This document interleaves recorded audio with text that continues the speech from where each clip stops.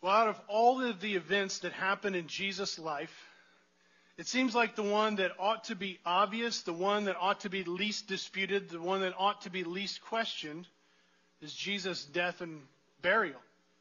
I mean, after all, if Jesus was just a man, men die, right?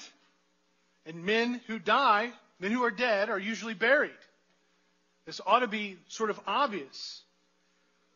But yet, it might surprise you that the historical accounts of Jesus' death on the cross are frequently questioned.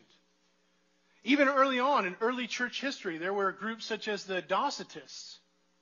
Now, these folks, they didn't question whether Jesus was fully God. They questioned whether Jesus was fully man. They believed that he only appeared to be a man. And so, only appearing to be a man, he couldn't really be born. He couldn't really die on the cross. He couldn't really be buried. He couldn't really rise again. He only appeared to be all of those things. Muslims believe that no prophet of God ever dies, but rather Allah takes them to heaven. So, holding that Jesus was truly a prophet of God, they have a number of theories to explain how Jesus didn't really die on the cross and was buried. Now, if you're thinking to yourself, well, clearly these folks their religious zeal has somehow impeded their logic, their intellect, their reason or rationale, it might even surprise you that even in the scientific modern age of the 18th, 19th, and 20th centuries, there have been many who have argued from science or reason that Jesus didn't really die on the cross. And it's not because they believe that he was the Son of God. It's not that they believe that he was a prophet of God. Their beef was not really with Jesus as a man at all. Their beef was with the resurrection. The issue is like, okay, how could Jesus have appeared to die on the cross and then 3 days later there's an empty tomb? So there's been a number of theories that have been presented.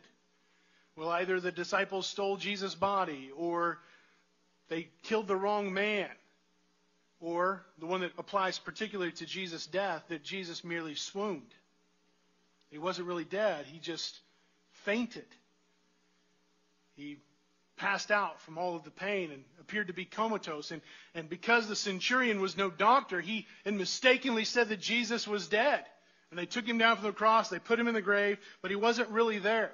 He wasn't really dead. He was still alive. And so when they placed him in that tomb and they wrapped his body in linen, that linen served as like a bandage for his entire body, and the cool air of the temple just revived him so that he either walked out of there or with the help of his conniving disciples, they took him out of there. What ought to be the least contested issue regarding Jesus' life is actually one of the greatest. And why? Why would people question Jesus' death? It doesn't seem to make sense. Well, this is why. Because we all come to the story of Jesus' death with presuppositions. We all come to the story of Jesus with ideas or notions. Things that we're willing to believe, things that we're not willing to believe. We all come with a lens through which we view the world, and that includes Jesus. And these preconceived notions affect how we view Christ, whether or not it was possible for him to die. Whether those beliefs are that Jesus was the Son of God but not really man, so he could not really die, or that he was a prophet of God and therefore could not die, or whether we think that the bodily resurrection is somehow impossible, or we believe that Jesus is the Son of God who died and was buried, we all come to this text with preconceived notions about Jesus' life and death. We all do. What I'm asking you to do this morning is to understand that you have those, know what they are, and examine them against the text of Scripture. Examine them against Mark's historical account of the death and burial of Jesus. This passage that we're looking at this morning is Mark 15, verses 40 through 47. It's page 853 in the Bibles, there in the chairs. This passage gives us clear and explicit evidence that Jesus truly died and Jesus was truly buried. In fact, that's the main idea that Mark is trying to get us to understand this morning. Jesus really died. Jesus' corpse was really buried. This is profound, I know. You guys are already excited. but it's no less true. And so let's read about it. Let's read about Jesus' death and burial and see what Mark has to say to us this morning. Again, it's Mark 15, verses 40 through 47, page 853 in the Bibles there in the chairs. It says, "There were also women looking on from a distance, among whom were Mary Magdalene, and Mary the mother of James the younger and of Joseph, and Salome. When Jesus was in Galilee, they followed him and ministered to him, and there were also many other women who came up with him to Jerusalem. And when evening had come, since it was the day of preparation, that is, the day before the Sabbath, Joseph of Arimathea, a respected member of the council, who was also himself looking for the kingdom of God, took courage and went to Pilate and asked for the body of Jesus. Pilate was surprised to hear that he should have already died. And summoning the centurion, he asked whether he was already dead. And when he learned from the centurion that he was dead, he granted the corpse to Joseph. And Joseph bought a linen shroud, and taking him down, wrapped him in the linen shroud, and laid him in a tomb that had been cut out of the rock. And he rolled a stone against the entrance of the tomb. Mary Magdalene and Mary, the mother of Joseph, saw where he was laid." First, we see in verses 40 and 41 that Jesus' death was witnessed by his followers. After 3 years of ministry, faithfully preaching and teaching with true power, true authority, performing signs and wonders and miracles, things that only God could do, Jesus' true identity and his true purpose have been revealed in his death on the cross. That Jesus, the Son of God, died under God's anger to bring sinners to God. This was the powerful truth that was then declared, at least in part, in verse 39 by the most unlikely person imaginable, this Roman centurion, this man who was a commissioned officer. He was loyal to the empire. He was a Jew hater. He was the man who was responsible for carrying out the orders to execute Jesus. But yet he declares Jesus' true identity. Jesus had uttered this loud cry and he breathed his last. And the curtain in the temple was torn in two from top to bottom, showing that God himself had opened the way for men to be reconciled, to come to him. And this Roman centurion was given eyes to see and a mind and a heart to believe, so that his mouth was open to declare that truly this man was the Son of God. And it's at this point that we pick up with Mark's account of these women in verse 40. Mark tells us who they were. Mary Magdalene, Mary, mother of James the younger and of Joseph, and then Salome. Now Mary, the mother of James and the younger and of Joseph, was more than likely the same Mary that we read about quite a while back in Mark chapter 6, verse 3. Jesus' mother. In Mark 6, Jesus returned home to his hometown of Nazareth, where he faced with disbelief from his neighbors and family and friends. And it says that they asked, "Is this not the carpenter, the son of Mary, and the brother of James and of Joseph and of Judas and Simon? Are his sisters not with us?" And they took offense at him. Now, given this similar description, we have no reason to doubt that this was Jesus' mother. Right? Now, some people say, well, why didn't he just say so? Well, I think Mark does it in order to distance her from Jesus. See, Mary is far from being the Theotokos, the God-bearer, to be worshipped in Mark. In fact, she's anything but that. In chapter 3, we saw that her, along with her children, were there to gather Jesus because they thought that he had gone out of his mind. In chapter 6, we see her distancing herself from Jesus. And now here in chapter 15, she is following Jesus, but she's following him at a distance. And so Mark gives that kind of space and identifies her with her other sons rather than with Jesus himself. And that's not even surprising, because James and Jude, they do the very same thing. Even though they're brothers of Jesus, right? If you read the book of James, you read the book of Jude, both of them identify themselves not by being the brother of Jesus. You notice that?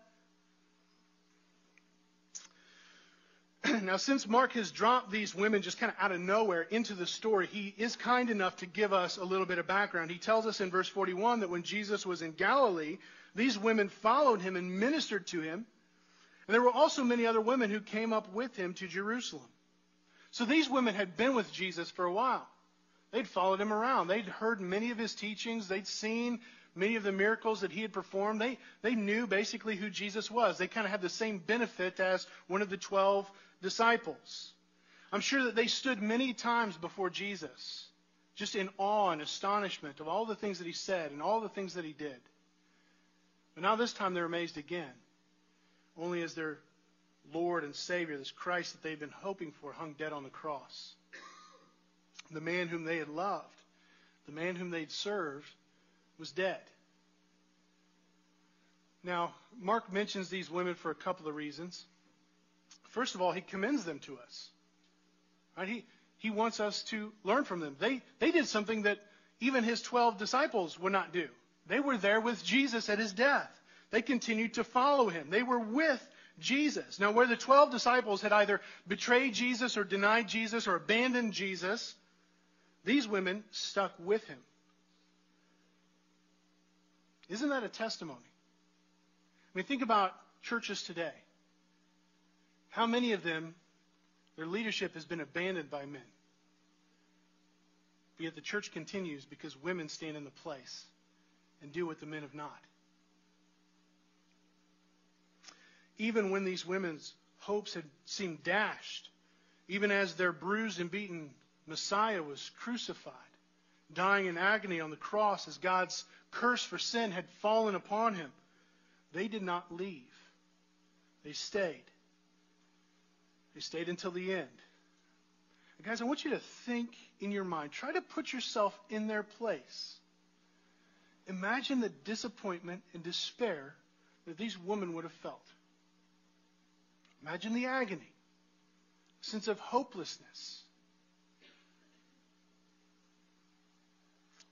I mean, they had loved and followed Jesus. They had ministered to Jesus. And now he's gone.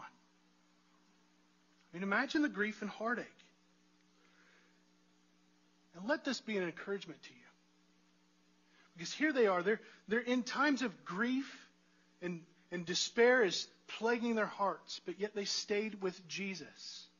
Friends, there are times where life will not go as you plan. Where things are difficult. Where grief and despair plagues your own heart. Your hopes might be crushed, but nevertheless, stay by Jesus.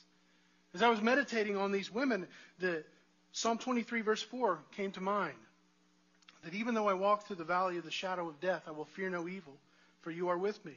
For your rod and your staff, they comfort me. When life seems hopeless, no matter what your situation is, stand with Jesus. But Mark's primary reason for mentioning these three women is because they served as witnesses to Jesus' death. It's as if Mark is writing to his original audience and he's saying, listen, if you question whether or not Jesus really died or whether he was really buried, go ask these women. Here are their names. You can go find them. You can go talk to them. They will tell you what really happened. Jesus really died, and these women really saw it. Now, lest we think too highly of their faith, because here's what we do. When we read about, at least I've been prone to do this. When I read about people and their faith in the Bible, I kind of think to myself, I'm not like them. Their faith is so much greater than mine. I can't relate to them. They're just like superhuman, Christians. I mean, that's not what it's about. Lest we think too highly of their faith and ignore their real struggle, the fight of faith that even they were experiencing at the cross, Mark tells us that they were looking on from a distance. They were looking on from a distance. And I think that this is actually what makes their faith so commendable to us, because it suggests a struggling faith. They stayed with Jesus, but it was hard, and they were despairing, and that was true. They were at a distance the way Peter followed Jesus into the high priest's courtyard, but only at a distance. When Mark uses that phrase, it's never a good thing, because faithfulness to Christ requires nearness to Christ. You aren't faithful just because you say so, but because you seek to walk closely with Jesus. Now, these women were clearly more faithful than the disciples who were all cowering in undisclosed locations. But this is not about comparison. The reality is they were following Jesus at a distance. And when the angel of the Lord appears to them in Mark 16, verse 8, we see that trembling and astonishment seized them, and they said nothing to anyone, for they were afraid. It's not that they were sure that Christ would rise again, even though he had told his disciples that multiple times. They didn't go to the tomb in chapter 16, verse 1, because they believed that they would find the tomb empty. They went to anoint a dead body. They were at a distance from Jesus because they feared for their lives. And so we see the centurion, who at most had only been in Jesus' presence for hours, confessed that he was truly the Son of God. But yet these women who had followed Jesus and ministered to Jesus and loved Jesus for how long? Said and did nothing. And again, like so many times before in Mark, the internal evidence in Mark proves its reliability. It proves its historical accuracy.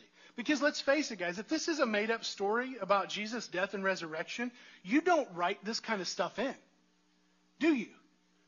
Right? If you're going to make up a story, in that day and age, one, you don't have your first witnesses be women. That's culturally taboo. I'm sorry, women. It's true. Glad it's not like that today. Okay? But nevertheless, that's the way it was. And you certainly don't have them standing at a distance in fear. Right?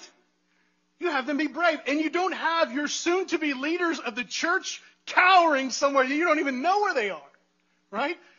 If this was a made-up story, what you have is like, you would have them all, men and women together, just like, they're like, no doubt in their minds, they're running up and down the street saying, hey, he's not dead, he's not dead, or he's dead now, but in 3 days he's going to rise. But that's not what they do at all. And so even here in this testimony, we see, this couldn't be made up. That's not what happens. Instead, Mark gives us a very real, historical, down-to-earth account how even the very first followers of Jesus, even the most faithful, struggled to believe.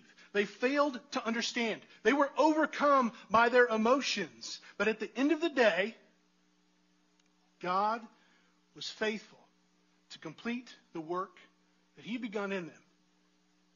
And they grew in their faith. First little by little, and then more and more. Until they gave glory to God despite their present circumstances. So friends, let this be a comfort to you. Let this be a hope. Let this serve to spur you on towards perseverance in the faith. There's a reason why they call faith a fight. Do you realize that? Very few of us are ever going to be given such immediate, bold, and strong faith that we can just jump into the fight and contend for the title. Most of us have to start at welterweight.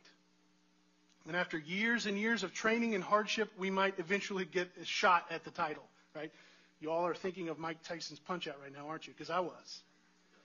Okay, good. I'm glad you're not. But the reality is, faith is a fight. And we have to get in there and fight. We have to train. We have to labor. We have to persevere. It's not going to be easy. Circumstances will be difficult. But do not remain in fear. Do not remain at a distance from Jesus, but rather grow in the grace and knowledge of our Lord and Savior, Jesus Christ. And so Jesus' death was witnessed by his followers. Second, Jesus' death was received by the converted. Let's pick up in verse 42. It says, and when evening had come, since it was the day of preparation, that is the day before the Sabbath, Joseph of Arimathea, a respected member of the council, who was also himself looking for the kingdom of God, took courage and went to Pilate and asked for the body of Jesus. Now, Jesus died around 3 p.m. Interestingly enough, this is the same time that they sacrificed the Passover lambs. There were only a few hours left in the day of preparation. That's the day before the Sabbath. At sundown, it would be the Sabbath. And since Jews were not allowed to work on the Sabbath, and since, according to Deuteronomy 21, if a cursed man hung dead on a tree, on a cross, for more than a day, it would bring curse upon the entire land. Something had to be done about Jesus, and there were only a few hours to do it. He's dead. We've got to deal with this. And so Mark tells us that Joseph of Arimathea steps forward, and he asks for the body. And Mark also tells us that this was a respected man. He was a member of the council. That's the Sanhedrin, the very group that condemned Jesus to death. It says he was also himself looking for the kingdom of God. If you read the other gospel accounts, Matthew tells us that that Joseph was a disciple of Jesus. Luke adds that he was a good and righteous man who had not consented to the council's decision and action. John tells us that Joseph was a disciple of Jesus, but secretly, for fear of the Jews. And in fact, John tells us in chapter 12, verses 42 and 43, that many, even of the authorities, believed in Jesus, but for fear of the Pharisees, they did not confess it, so that they would not be put out of the synagogue. For they love the glory that comes from man more than the glory that comes from God. But again, if you think back into what Mark has told us, he said that the whole council was seeking testimony against Jesus. He said that they all condemned him, and they all held this consultation and bound Jesus and delivered him over to Pilate. So how do we square all of this information about Joseph of Arimathea? How should we understand him? Was he a believer? Was he not? Was he faithful? Was he not? Where was he on this? Well, perhaps prior to Jesus' death, Joseph was looking for the kingdom of God. But even at the point in which they nailed Jesus to the cross, I don't think he had found it yet. You see, Mark is simply laying out the raw details here. He's just given us the data. He's not concerned about reading certain things in. I think that when Matthew wrote his account, he's writing to Jews who probably know Joseph of Arimathea, and so he's writing from his vantage point back in and saying, okay, Joseph is a disciple of Jesus. I mean, Luke, he says some nice words about Joseph. He said, Joseph wasn't consenting to the decisions and actions of the council.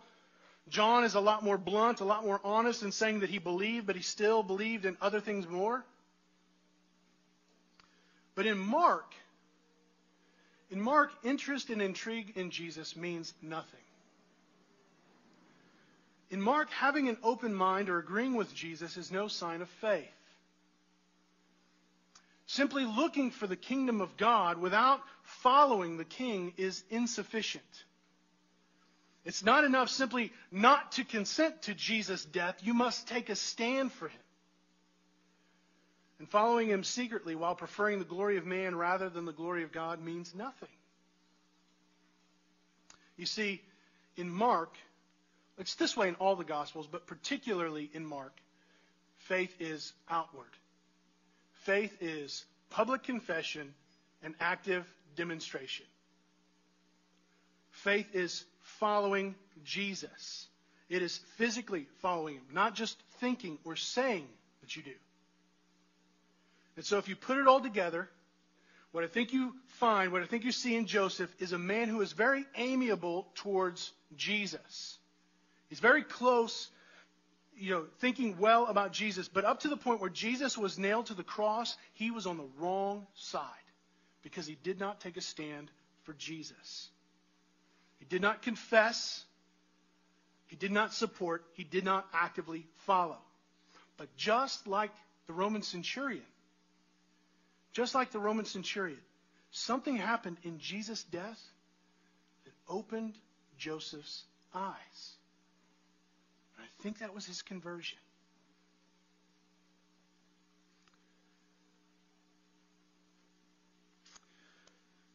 Joseph, you have to understand, was a very wealthy and prominent man. He was a respected member of the council. He held a position of authority. And apparently he had a good enough relationship with Pilate that he could come to Pilate and ask for the body. But for him to go to Pilate and ask for the body of Jesus took great risk. Took an unbelievable amount of risk. I mean, Joseph could have lost his career. Joseph could have lost his reputation, his status in the community. Joseph could have lost his wealth. He could have put his family at risk. What he did in asking for Jesus' body could have been considered treachery, both by the Jews and by the Romans. He could have been completely ostracized from both ends. He could have been thrown into prison. Even worse, he could have been killed for his request. And why did he do it? So that he could place Jesus in his own tomb, in his own grave. And he, just like the centurion, shows us that God is gracious even to the men who were responsible for killing Jesus. Whether it be a Jewish councilman, who though he did not actively consent to the decision made, he did not stand against it, therefore he's lumped in with the whole, and the Roman officer who executed Jesus.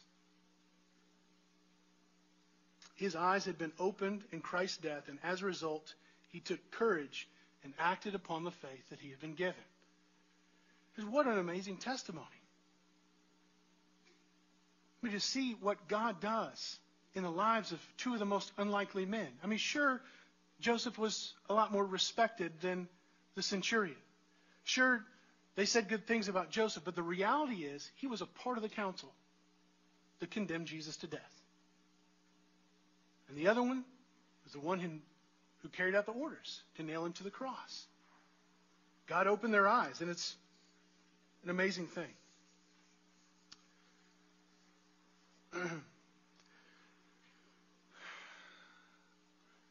But we need to understand something. It takes a lot more to follow Christ, to be saved, than looking for the kingdom of God by your own means or in your own manner. You can't do them in the way that you want. Saving faith requires more than being called a good and righteous person. Salvation requires more than calling yourself a disciple of Jesus. It's not enough to follow him in secret or in fear of others, believing without truly confessing because you love the glory that comes from man more than the glory that comes from God. Saving faith in Christ confesses. Saving faith takes courage. Saving faith is outward and active. Saving faith risks. Saving faith sacrifices. Those two most important words in the story of Joseph of Arimathea was that Joseph took courage. He took courage.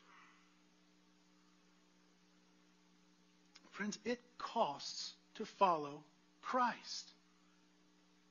For many, it has cost them dearly. It cost Joseph, could have cost him everything.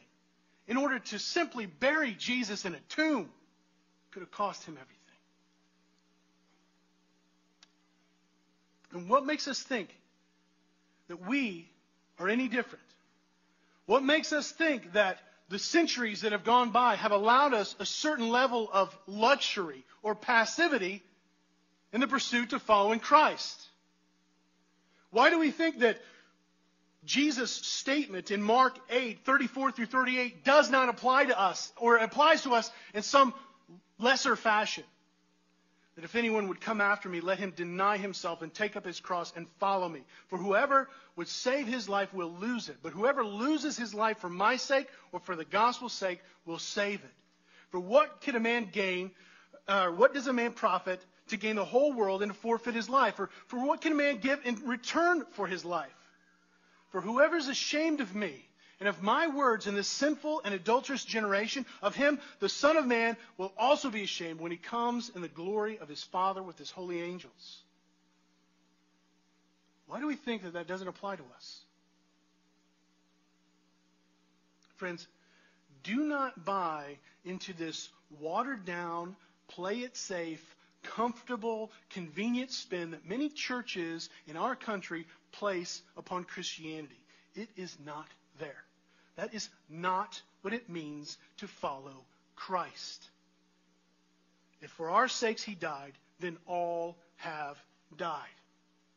And that's why Paul says in Galatians 2:20, I have been crucified with Christ.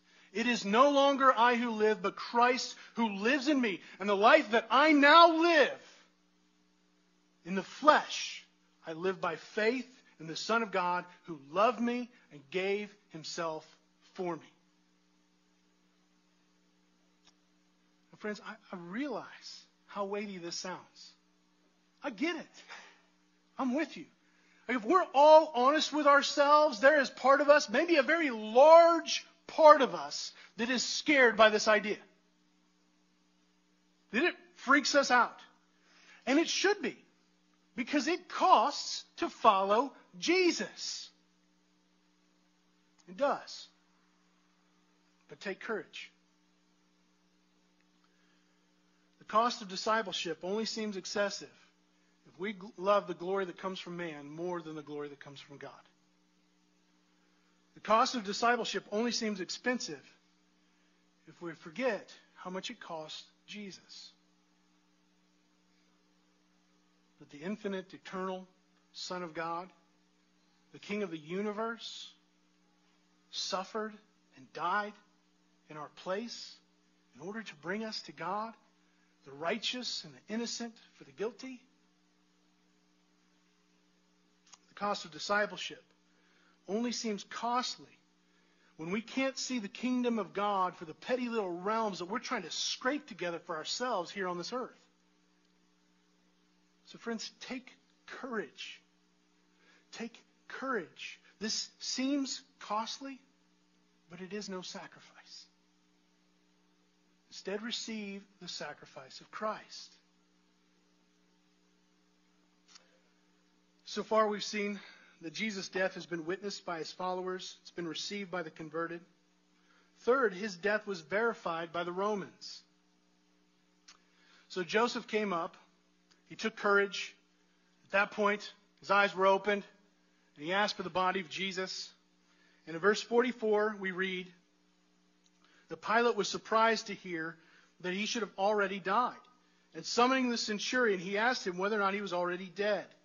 And when he learned that from the centurion that he was dead, he granted the corpse to Joseph. Now right away, there's 2 verses there. It mentions that Jesus is dead 4 times. Did you get that? Pilate's surprised that he had already died. He summoned the centurion, asked him whether he was dead. When he learned from the centurion that he was dead, he granted the corpse, the dead body, to Jesus. Now, often it would take days for people to die on crosses. And so it's no wonder that Pilate was surprised to hear that Jesus was already dead. He was shocked by it.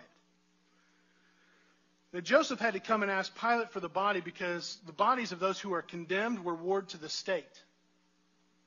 They were now the Romans' bodies to do with as they pleased.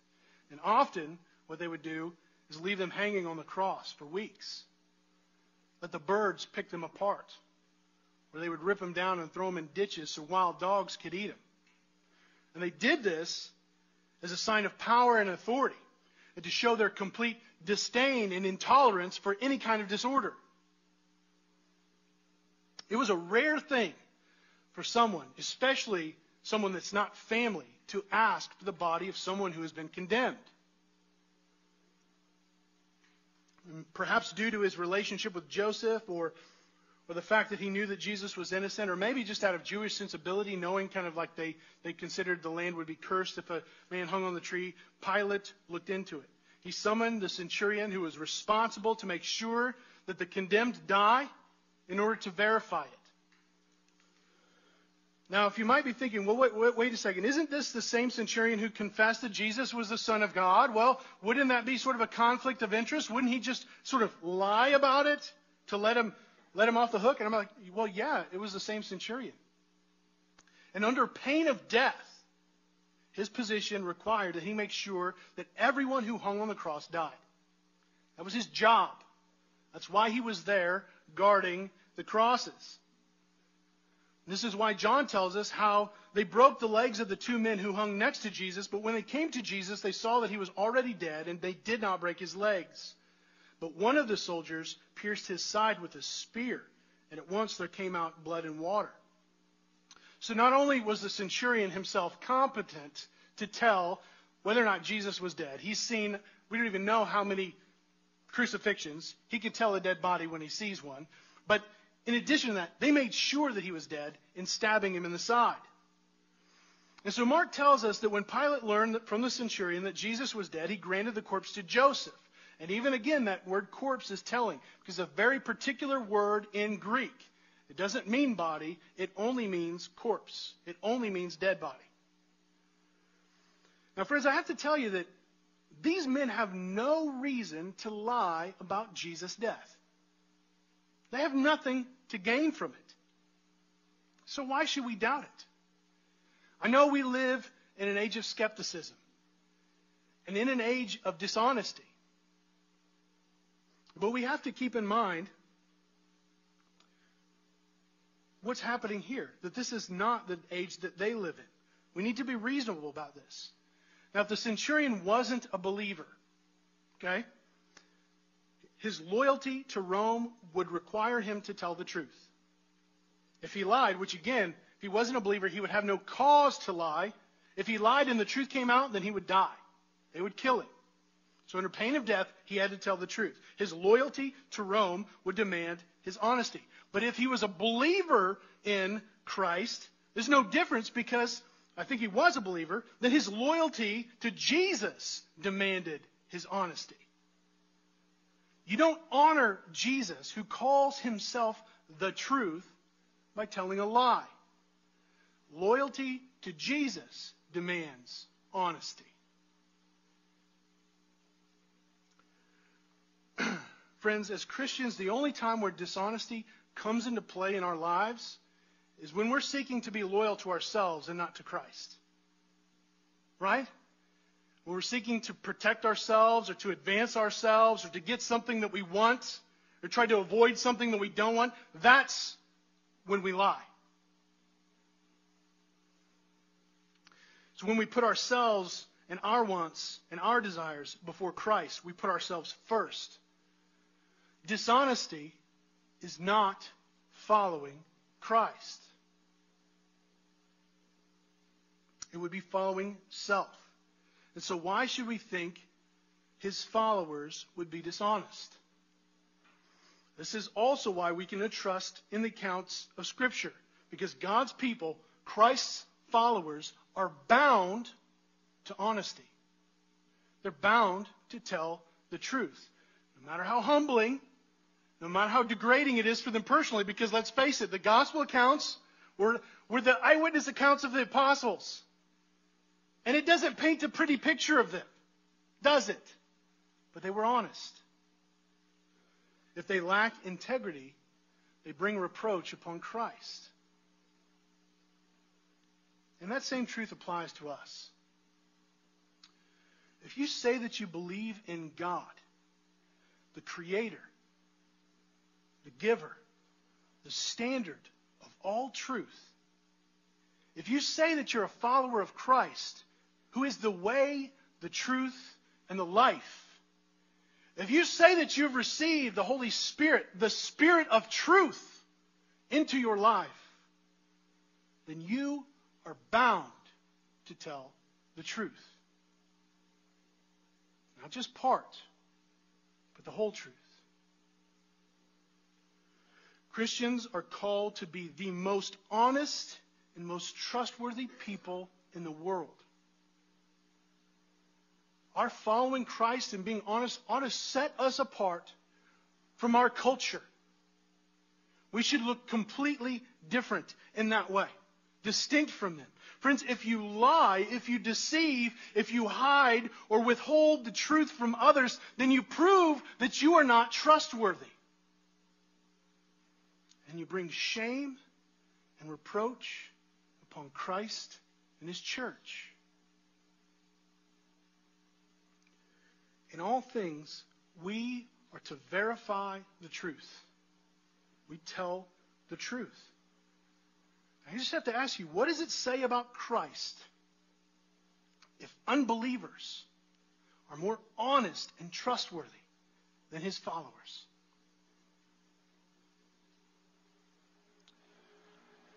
And so Jesus' death was witnessed by his followers, received by the converted, and verified by the Romans. Fourth, in verses 46 and 47, we see that Jesus' death was confirmed in his burial. It says in verse 46, "And Joseph bought a linen shroud, and taking him down, wrapped him in the linen shroud, and laid him in a tomb that had been cut out of the rock. And he rolled a stone against the entrance of the tomb. Mary Magdalene and Mary, the mother of Joseph, saw where he was laid." So after Jesus' death on the cross was confirmed by the Romans, Joseph received his body. He literally took it down from the cross and placed it in the tomb, a tomb in which no one had ever been laid. Now this would have been Joseph's tomb. This would have been a new tomb. This would have been an expensive tomb. It was one that was freshly cut out of the rock.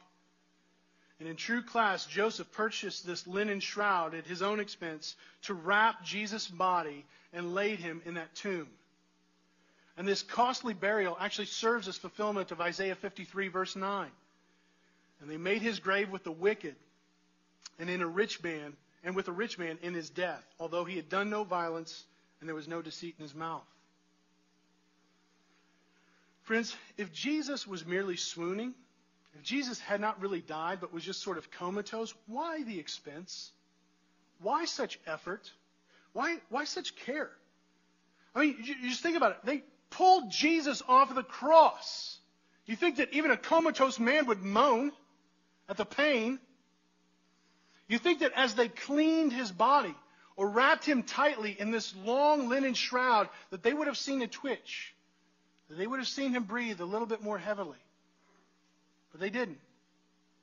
And if they did know he was alive, then they would know that he needed medical help.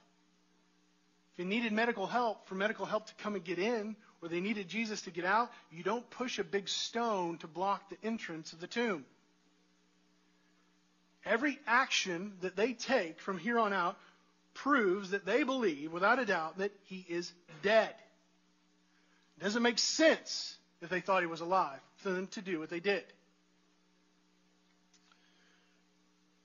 But what is ironic about this? If you read through Mark, it's really only at Jesus' burial that we see Jesus given the honor that was due him. It was only at his burial, after Jesus had died, that we really see these expressions of love and honor and care for Jesus that he deserved.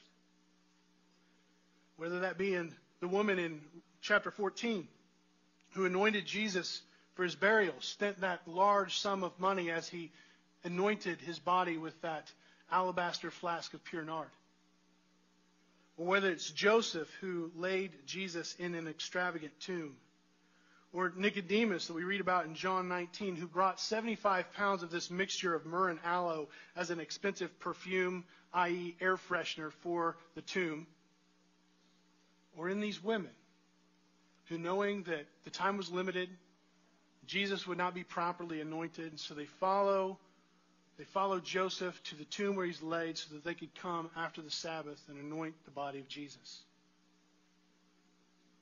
They all knew that he was dead, and they were all displaying their love for him in his death. And even in his death, even in their hopelessness, even in their mourning, they loved and cared for Jesus. And friends, this is the real application to us. In Joseph, Nicodemus, and these three women, we see that the greatest moment of utter despair in these followers' lives was actually the greatest display of their faith. The greatest moment of complete despair was the greatest display of their faith. They knew that Jesus was dead, but still they loved him. Their hopes surrounding Jesus had been dashed, but still they honored him. And though they did not understand why or grasp what would happen just a few days later, their actions showed that they believed that he was the Christ. And though the world seemed bleak, they had found the kingdom of God. Joseph found the kingdom of God when he took courage and asked for the body of Jesus. These women will find the kingdom of God most clearly sometime a little bit later. Nicodemus, we don't know for sure. But nevertheless, we know the end of the story, that they did. Friends, we all experience dark times. We all experience pain and hardship and loss, times of grief. We all experience situations that do not make sense or that we simply can't understand. Our hopes will fail. Our hearts will grieve. There will be times where we know that the truth that we believe does not align with our present circumstances. And friends, in those times, we must take courage and stand firm in what we know to be true, even though we don't feel like it. For us, there is hope. You see, in the death and resurrection of Christ, Jesus has reconciled the entire world to himself. Those who have sinned and rebelled against God can now be restored to him. We have the promise that a new day will dawn, that the eternal kingdom of God is ours by faith in the King Jesus. If we would turn away from ourselves, turn away from our sin, turn away from our seeking our own glory and our own selves to following Christ. And friends, do not let your present circumstances or situation or popularity or ambition or riches keep you from finding him. Do not let your feelings or sensibilities or reason blind you from the truth. Jesus truly suffered. Jesus truly died. Jesus was truly buried. But Jesus truly rose. Friends, death and despair are not the last words. Jesus is. Let's pray together. Father God, I pray for us right now. We all have come here with situations and events and things plaguing our minds. We've all come here in disbelief and apathy. We've all come here seeking our own glory rather than the glory that comes from you. But God, I pray we learn from the passage that was presented to us that there is hope. Even in the darkest times, for Jesus' disciples, as he was dead and buried, there was hope. I pray that we would see the truth and beauty of Christ in his death and his resurrection. I pray that would sink deep into our hearts and just change the way we think about everything around us. I pray that we would stand firm, that we would take courage, that we would believe even when life doesn't seem to make sense. Because in the end we have an unquenchable, inexhaustible living hope in the risen Jesus Christ. It's in his name I pray.